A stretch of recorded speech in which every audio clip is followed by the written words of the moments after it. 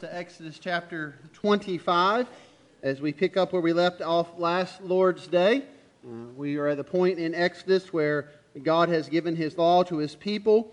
He has confirmed His covenant with them. And then where we left off last Lord's Day, God has invited Moses to come up to the mountain to where God's glory is dwelling there on Mount Sinai.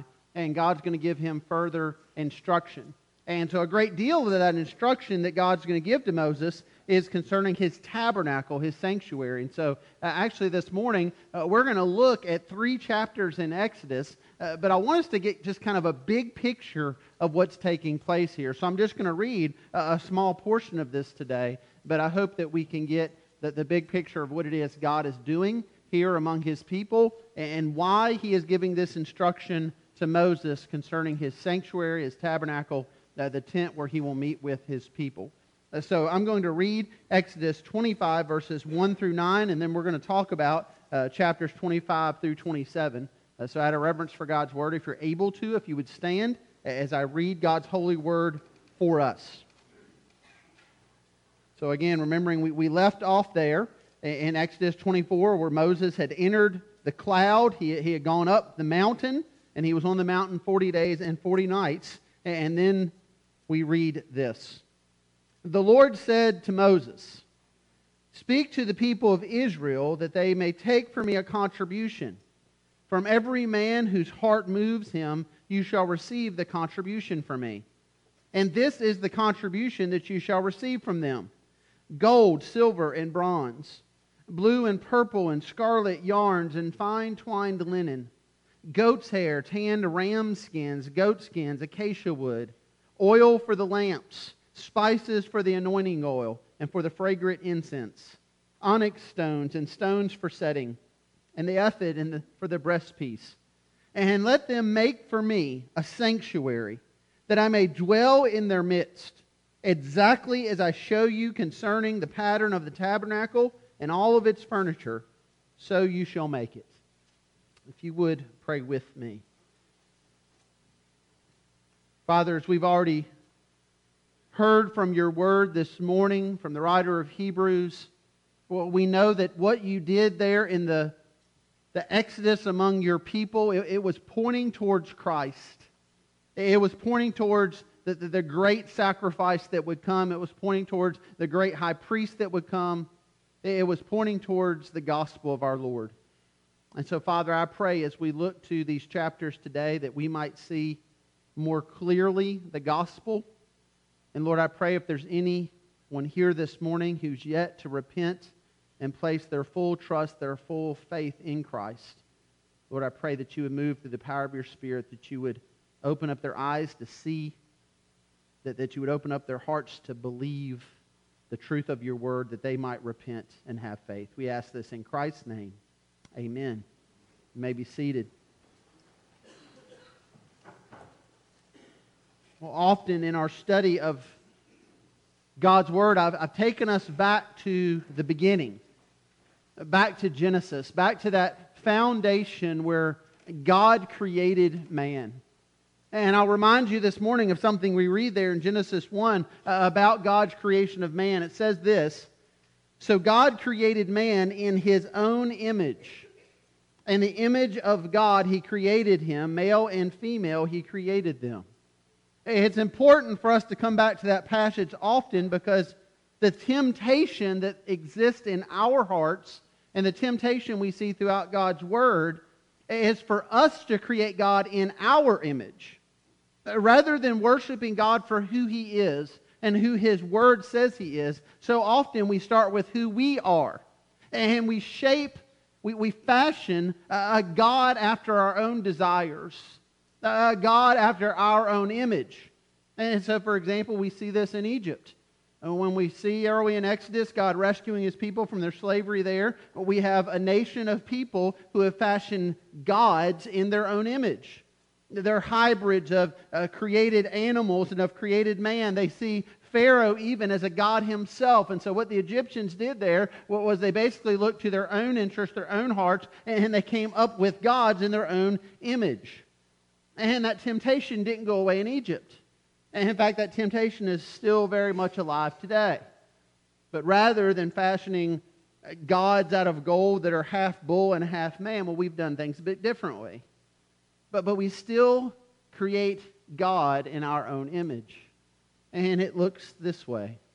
You take, for example, the area of sin.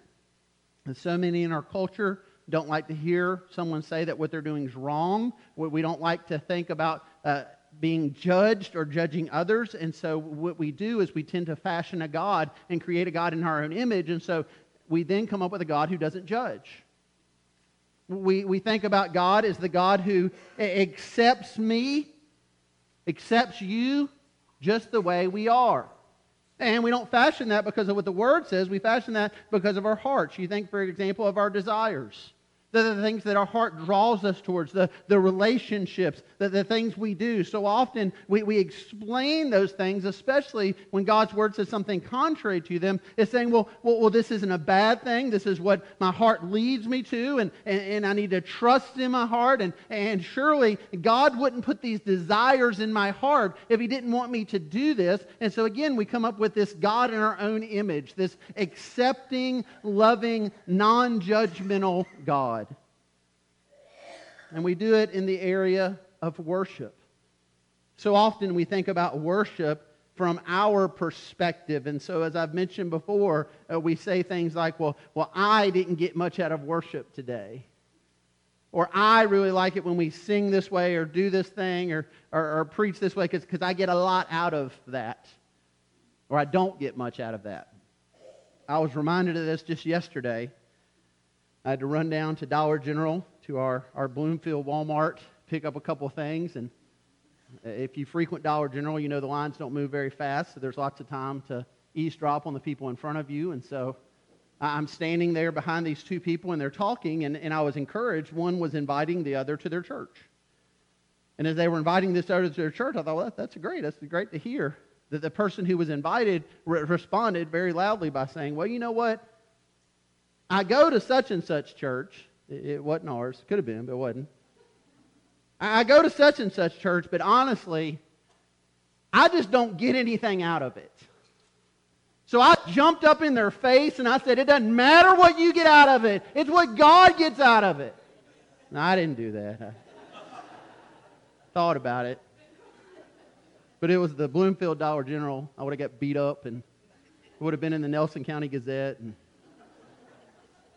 But I wanted to say that. Because as much as I make that reference, that really is how we talk so often. It's about us. It's about what we get out of it. And all that goes back to this temptation that was there among even the Egyptians to fashion a God in our own image. When we make those statements, when we leave church with that thought in our mind, what I got out of it, what I didn't get out of it, we are basically creating God and creating worship from a man-centered perspective. We are not creating it based on what God has said. And that's why this passage, among so many, is so crucially important to us. Because here we have in these 3 chapters, here we have in this holiness where God has descended and He's called Moses up to the mountain. Here we have God saying, Moses, I'm going to tell you exactly how to worship me. He doesn't say, Moses, now you just go down there and you guys figure out what people like, Figure out how they like to worship. Just whatever makes them feel good. Whatever inspires them. Now, as one commentator said, in this passage we see that God does not leave it to human beings to define the type of worship they will offer Him. God knows what is best, and He told Moses in detail. And so what I hope we can see as we walk through this passage is that the significance of that detail. It is very easy in these chapters to miss the forest because of the trees. It's very easy to get distracted. And that's kind of why I've decided to handle all these chapters at once, because there's a big picture here that God's people need to understand. And it begins with this, that first point there in your outline. God desires fellowship with His people. What we see fundamentally in these chapters is that God desires fellowship with His people. God is the initiator. God is the one who's taking the initiative to tell Moses, here's what I want you to do, because God is the one who wants to fellowship with his people. And notice there in verse 8 what he says. And let them make me a sanctuary that I may dwell in their midst. Now that is significant. Because up to this point in Exodus, God has not dwelt in the midst of his people. Now God's been there. We saw, for example, at the burning bush there, God comes and his presence dwells there, and he gives that important instruction to Moses, but then it's gone. It was temporary. And then we see as God leads his people out of Egypt, and he's leading them on the Exodus to the land of promise, to Canaan. He leads them through that pillar of fire and that smoke, but it's at a distance. It's not in their midst. And even here, what's taking place? Here, God's holiness has descended on this mountain. We call it God's mountain. But the people, remember what he says to them? There's a barrier. And if you cross that, if even one of your animals crosses that, God tells Moses, that they're going to die. And then we have this point where God invites Moses along with the elders, along with others, to come part of the way there. But he still says to Moses, listen, you're the only one who can come into my presence. Why? Because Moses was the mediator.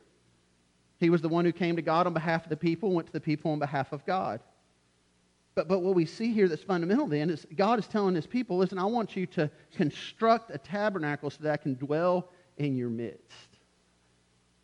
And what we'll see follows in the scripture, Numbers chapter 2, is this description where when God's people would set up camp, the tabernacle would be in the very middle of the camp. And God's people wouldn't just set up camp around the tabernacle, they would all set up camp facing the tabernacle. And so wherever God's people were in camp, right in the middle of their camp was the tabernacle, was the presence of God. And their focus was to be singular. It was to be on God's holy presence among them. And so God gives these descriptions. Starting in verse 10 there, he tells Moses that they're to construct the Ark of the Covenant.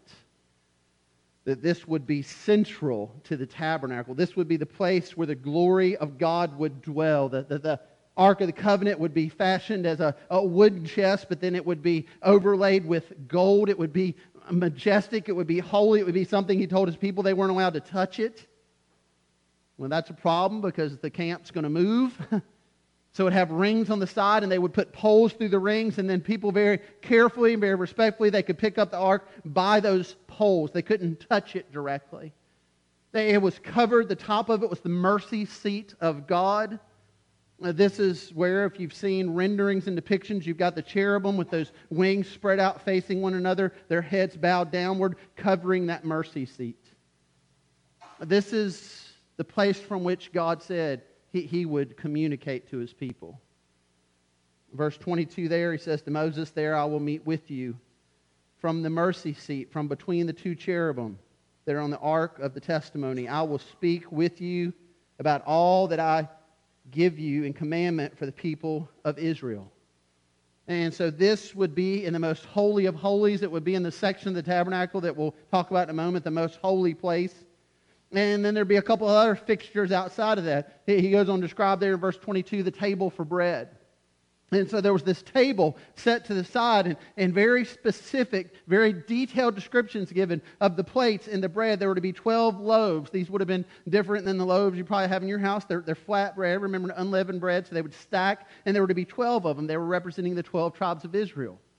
And this bread was always to be there in the tabernacle as a constant reminder to the people of God's provision for his people. And then there, in that outside, that Holy of Holies, in that holy place, there was to be a golden lampstand. This too was to be fashioned out of pure gold. It would provide light at the entrance to the tabernacle. The priests were told to keep the oil in it, the lamps lit continually. It was symbolic. It was a reminder of what we see throughout the Scripture, that God is light. And so there within this structure, and within all these details that God gives Moses, this ark and this table and this lampstand, these were all symbolic of the presence of God, the presence He desired to have with His people. They were pictures of His presence and pictures of His provision. And really what they took God's people back to was back to creation. Because in creation, what you see is God establishes for his people a sanctuary, a tabernacle. That's what the garden was. That the garden had boundaries. The garden was the place where God dwelled with his people. Now, there wasn't an ark there, and there wasn't a lampstand there, a table for bread there. You didn't need any of those symbols because God himself was there. God himself dwelt in the garden. He walked among his creation, among Adam and Eve. The scripture tells us they had perfect fellowship with God in the garden, in that sanctuary, in that tabernacle. And so why the need for another? Well, you know the story. Adam and Eve sinned against God, that they broke God's commandments. And so God removed them from his creation sanctuary. And so what we see here very clearly as Moses is given this instruction is that reminder that since creation, God has desired to dwell with his people. God has desired to have perfect fellowship with his people. But what breaks that fellowship is not that God's desire changes, but it's the heart of man and it's our sin. And so from Adam and Eve to you and I today, if you trace our family tree, our genealogy, you will see a common trait. Sin, sin, sin, sin. We inherit the sin of our forefathers. We are sinners. And the issue then that comes to surface here in the tabernacle is this then, point 2, that sin separates people from God. That sin separates people from God. And so just as that sin separated Adam and Eve from God, they were removed from that sanctuary in creation, so sin separates God's people from him. And so we see that separation here in the tabernacle. God gives all these descriptions in chapters 26 and 27. He talks about curtains and walls. He talks about the most holy place and the holy place. So you can look at a rendering of this. Probably you might have some in your Bible, or you may have some in some study resources, but essentially what you'll see there is the way the tabernacle was constructed. What was, you had these two main rooms in it. And when the priests would walk in, they would walk into what was called the holy place. And that's where the lampstand was, and that's where the bread, the table for the bread was. And then there was this veil, this curtain that separated the holy place from the most holy place. That's what Pastor Matt read out of Hebrews earlier, that most holy place where the high priest would go into once a year to make that sacrifice, that atonement for sin. And inside that most holy place, that's where the Ark of the Covenant was. That's where the presence of God dwelt, was in that most holy place. But then outside of those two rooms in that structure, you had this courtyard. And that courtyard was then surrounded by a fabric, a linen wall. And so when you would walk through that into the courtyard, the very first thing you would see was this enormous bronze altar. And this is what God describes to Moses and what they're to construct. This bronze altar was the place where people would make sacrifices, where the priest would make sacrifices on behalf of the people. And see, think about this just visually. When a worshiper would come, they would enter into this courtyard. The very first thing they would see was this huge altar. It would signify to them, you cannot enter the presence of God without a sacrifice. A sacrifice must be made for your sin. That's what the writer of Hebrews tells us in Hebrews 9. Without the shedding of blood, there's no forgiveness of sins. And so what we see here very clearly is that this sin of God's people, it separated them from God. There needed to be atonement. And so there's a lot of parallels you begin to see there, the tabernacle to even the mountain that Moses is on now. But one commentator notes this: on the mountain, Moses went up and experienced God's presence, but at the tabernacle, only the high priest could enter the most holy place. On the mountain, the elders were able to come up halfway up the mountain, and at the tabernacle, the priests were able to go just into that holy place. On the mountain, the people waited at the bottom of the mountain, and at the tabernacle, the people were only able to enter the courtyard. Over and over and over again, this screams separation. And so what we clearly see being established here in all these details is that the tabernacle reminds us God desires to have fellowship with his people, but sin separates us from God. Our culture embraces the first part of that statement and rejects the second part. people desire the presence of God. People don't have a problem when you start talking about God being at work and God's presence again. Again, think about when you know people that suffer. Maybe they don't go to church, they don't claim to be Christians, but when something happens that's outside of their control, what's the very first thing so often they ask for? Yeah, will you pray for me? That they cry out to God. That there's desperation, please. God, if you're there, will you please? In those moments, they usually don't have a big problem with this notion that God desires fellowship with man, that God wants to dwell with man. In fact, that's what they want. God, make yourself real to me. God, will you intervene right now? God, will you do something right now? Our culture cries out for that so often. But the second part of that statement, the tabernacle reminds us that sin separates us from God. That the very same people who will cry out for God's intervention are often the same people who will cry out against any notion of judgment for sin. What do you mean, I shouldn't do this? Who are you to judge me? The heart wants what the heart wants. God wouldn't give me these desires in my heart if He didn't want me to follow through on them. I mean, what kind of cruel God would do that? Not the God that I know. The God that we've created in our image. God accepts me just the way I am. Maybe you've had the occurrence where you've tried to graciously talk to a friend about sin in their life. And you've had them say something to the effect of, well, you know what? I don't think God judges me, so I don't think you have the right to judge me either. So we fashion this notion of God as just kind of this benevolent, kind of supernatural Santa Claus grandparent, you know. He's there when we need something. He's there when we got our wish list. He's there when we need to get something from Him. But this whole idea of Him then intervening in our lives in such a way where He says we're to live this way and not live this way. And then to go so far as to say if we sin against Him, there's a consequence for that. Well, that's not the God we want. But we're reminded from the Scripture that is the God who exists. Again, I can't go back to this often enough. Adam and Eve in the garden, what did they do? What was so atrocious? What was so awful that it would take God then saying, okay, you cannot be in my presence any longer. You need to get out of here. What was it they did? Adam didn't beat his wife. Eve didn't murder her husband.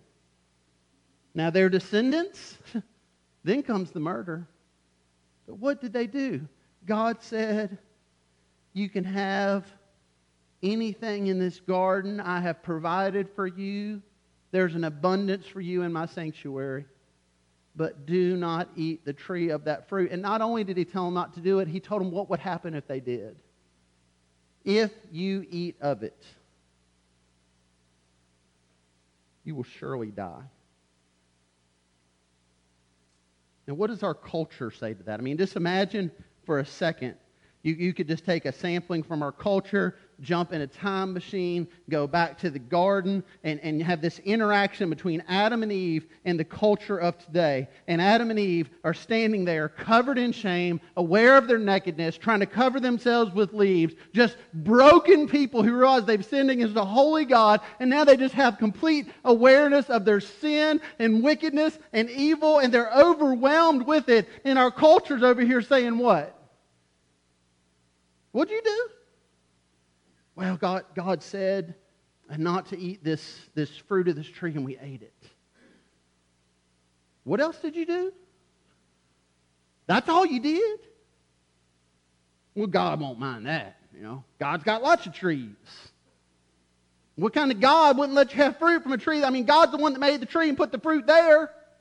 I mean, what kind of twisted God would then punish you for eating the fruit from a tree that he put in the garden? Not my God. Not the God that I've created in my own image. You see, this is kind of the gravitational pull of our heart we need to recognize. We don't like this notion of God bringing down wrath because of sin. And so we often look at God like we tend to be ourselves. So, parents, have you ever come close to experiencing anything like, well, if you do that again, I'm gonna, but you didn't. Don't make me count to 3. I mean 5 or 10. Well, listen, I can't do anything about it right now, but when we get home, you're going to get this. And they don't get nothing. Don't make me get up off this couch. But I don't really want to get up off the couch. So I don't. And that's how we tend to view God. See, we are a people who live in a land of giving out threats, and we don't actually do what we said we were going to do. And then somehow we paint the picture that, well, that's just because I'm so gracious and benevolent. No, it's because we're lazy and inconsistent. And then we look at God that same way, as if God is sitting on the couch saying, well, if you eat the fruit off that tree, I'm going to get up off this couch. Now, God, in His holiness and His goodness and His grace and His mercy, He had very specific reasons for them not to eat of that fruit. And they did it. And because they took a bite of a piece of fruit, they were banished from the presence of God. And again, we think in the land of, 20 minutes without your media. They couldn't come back. Romans 3:23, for all have sinned, and what else? They fall short of the glory of God. And what is the result of that? Romans 6:23, the wages of sin is death. For the day you eat of it, you shall surely die, God says. And so we see God's mercy and His grace in the garden because He doesn't just take Adam and Eve out right then. I mean, death comes. They're going to die. And every one of their descendants is going to die. But He does give them a consequence. He says, the Scripture tells us the Lord sent them out of the Garden of Eden, Genesis 3, to work the ground from which He was taken. He drove out the man, and at the east of the Garden of Eden, He placed a cherubim and a flaming sword that turned every way to guard the way to the tree of life. God was not letting them back in. Sin separated them from God. God, in the establishment of His tabernacle, is just screaming to His people, I want to dwell in your midst, but you can't just come walk into my midst. That there is separation here because of sin. But in His grace, He provides a way to be restored. Point 3. God provides a way for sinful people to be reconciled to Him. And so Graham Goldsworthy wrote a fantastic book called According to Plan, where he takes the Bible and just, here's the big picture. He says this, kind of summarizing what we've looked at here. He says, everything about the tabernacle speaks of 3 great truths. God wills to dwell among His people and to meet with them. So that's what we've talked about. God desires to have fellowship with His people. Sin separates people from God. That's what we just talked about. That. And then this, he says, and God provides a way of reconciliation through sacrifice and the mediating office of the priest. And so there's this picture there where God is saying to His people, I want to dwell with you, but you can't dwell with me because of your sin, so I'm going to make a way for sin to be atoned for through this sacrificial system. But we also know, as we read earlier in Hebrews, that that sacrificial system was an old covenant. It was incomplete. Couldn't do the job, but it was pointing towards the new covenant. It was pointing towards the great sacrifice of Christ. And that's why we can be overwhelmingly, awesomely humbled to consider Romans 5:8. God shows His love for us, and that while we were yet sinners, Christ died for us. He was the perfect and final sacrifice. He was the one who fully atoned for sin. And so everything in Exodus 25 and 27, it is pointing straight towards the cross, straight towards the gospel, straight towards Jesus. I mean, again, remember what was God doing here? He said, I want to dwell among you, so make a sanctuary for me. If you've been into a store in the last 3 months, you know Christmas is coming. and so we're going to get cards in the mail, and some of those are going to have verses on them. And one of those that's popular this time of year is Matthew 1:23. That proclamation to Joseph. Behold, the virgin shall conceive and bear a son, and they shall call his name Emmanuel, which means God with us. Jesus is the tabernacle. Jesus is the full dwelling of God among us. He's not wrapped in a veil. He's not wrapped in an altar before Him and in tents around Him. Jesus comes, and the Scripture says He's our Emmanuel. It means God with us. John says this in John 1. He talks about in the beginning was the Word was God, the Word was with God. Verse 14, and the Word became flesh and dwelt among us. And we have seen His glory as the only Son from the Father, full of grace and truth. That word dwelt, that is a verb, and the noun that it's taken from, you know what it means? Tabernacle. You could translate John 1:14, and the Word became flesh, and He tabernacled among us.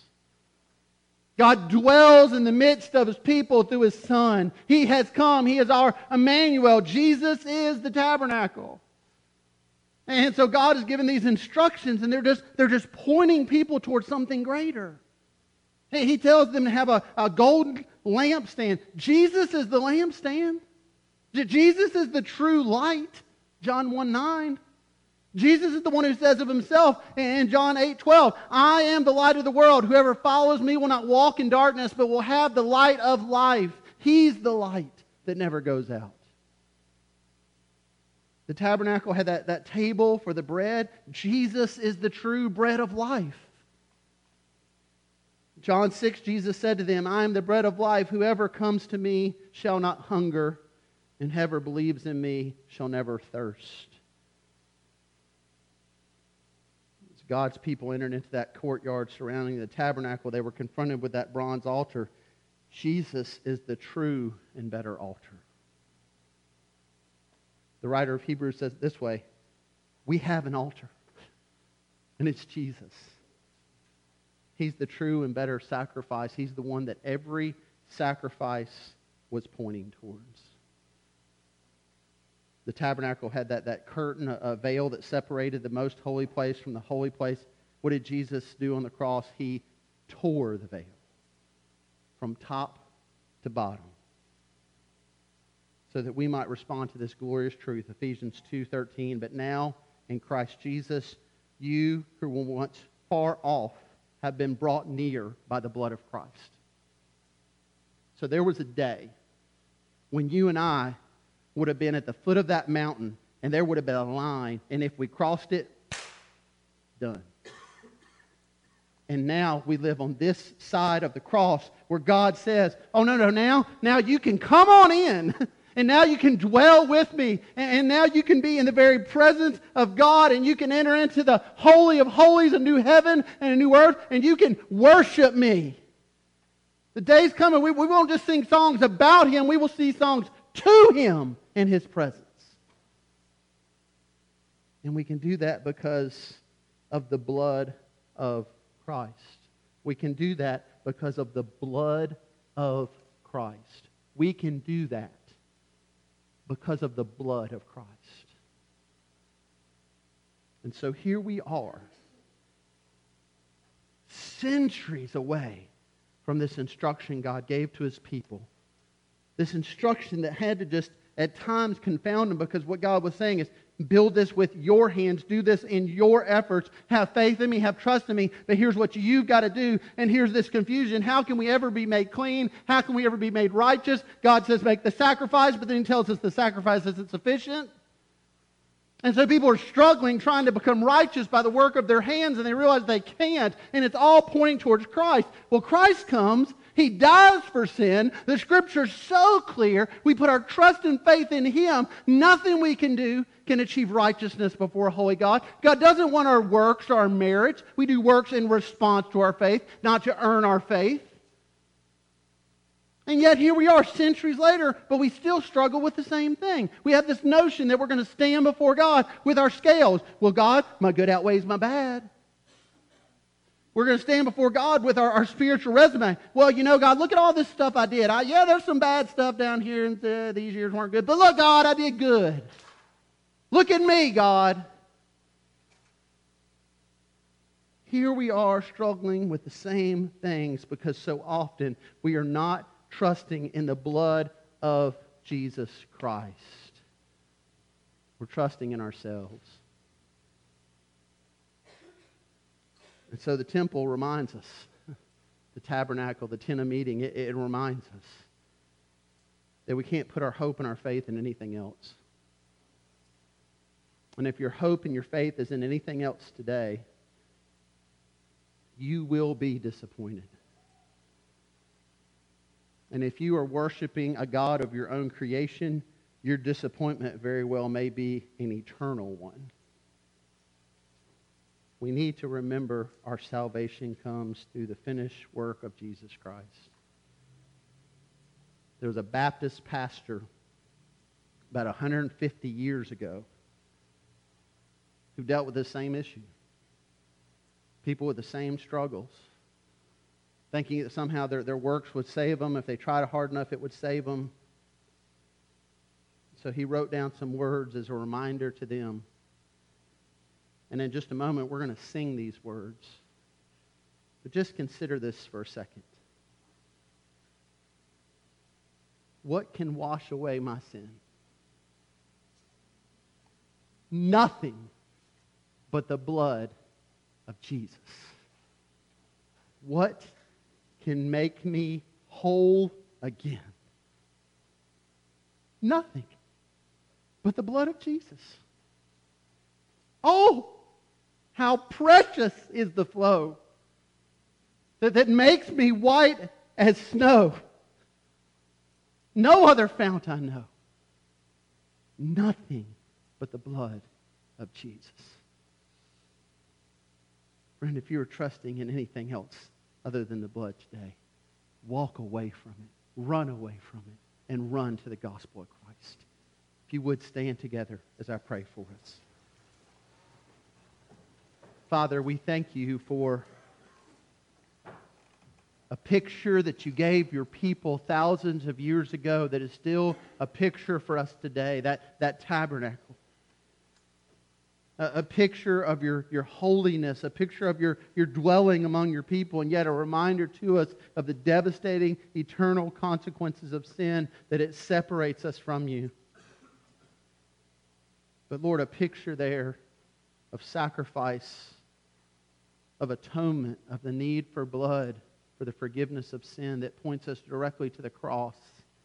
Jesus is our tabernacle. Jesus is our light. Jesus is our bread. Jesus is our salvation. What can wash away our sins? Nothing, Lord, nothing but the blood of Jesus. So, Lord, help that to be our confession as we sing. And, Lord, I pray for anyone here who's yet to make that confession. God, that you might work the power of your Spirit. That you might lead them today even to come talk to me, talk to one of our other pastors, so that we might counsel with them, pray with them. Father, help our hope and our trust to be in nothing less than Jesus' blood and righteousness. This is our prayer. This is our song. This is our worship. We offer it in the name of Christ. Amen.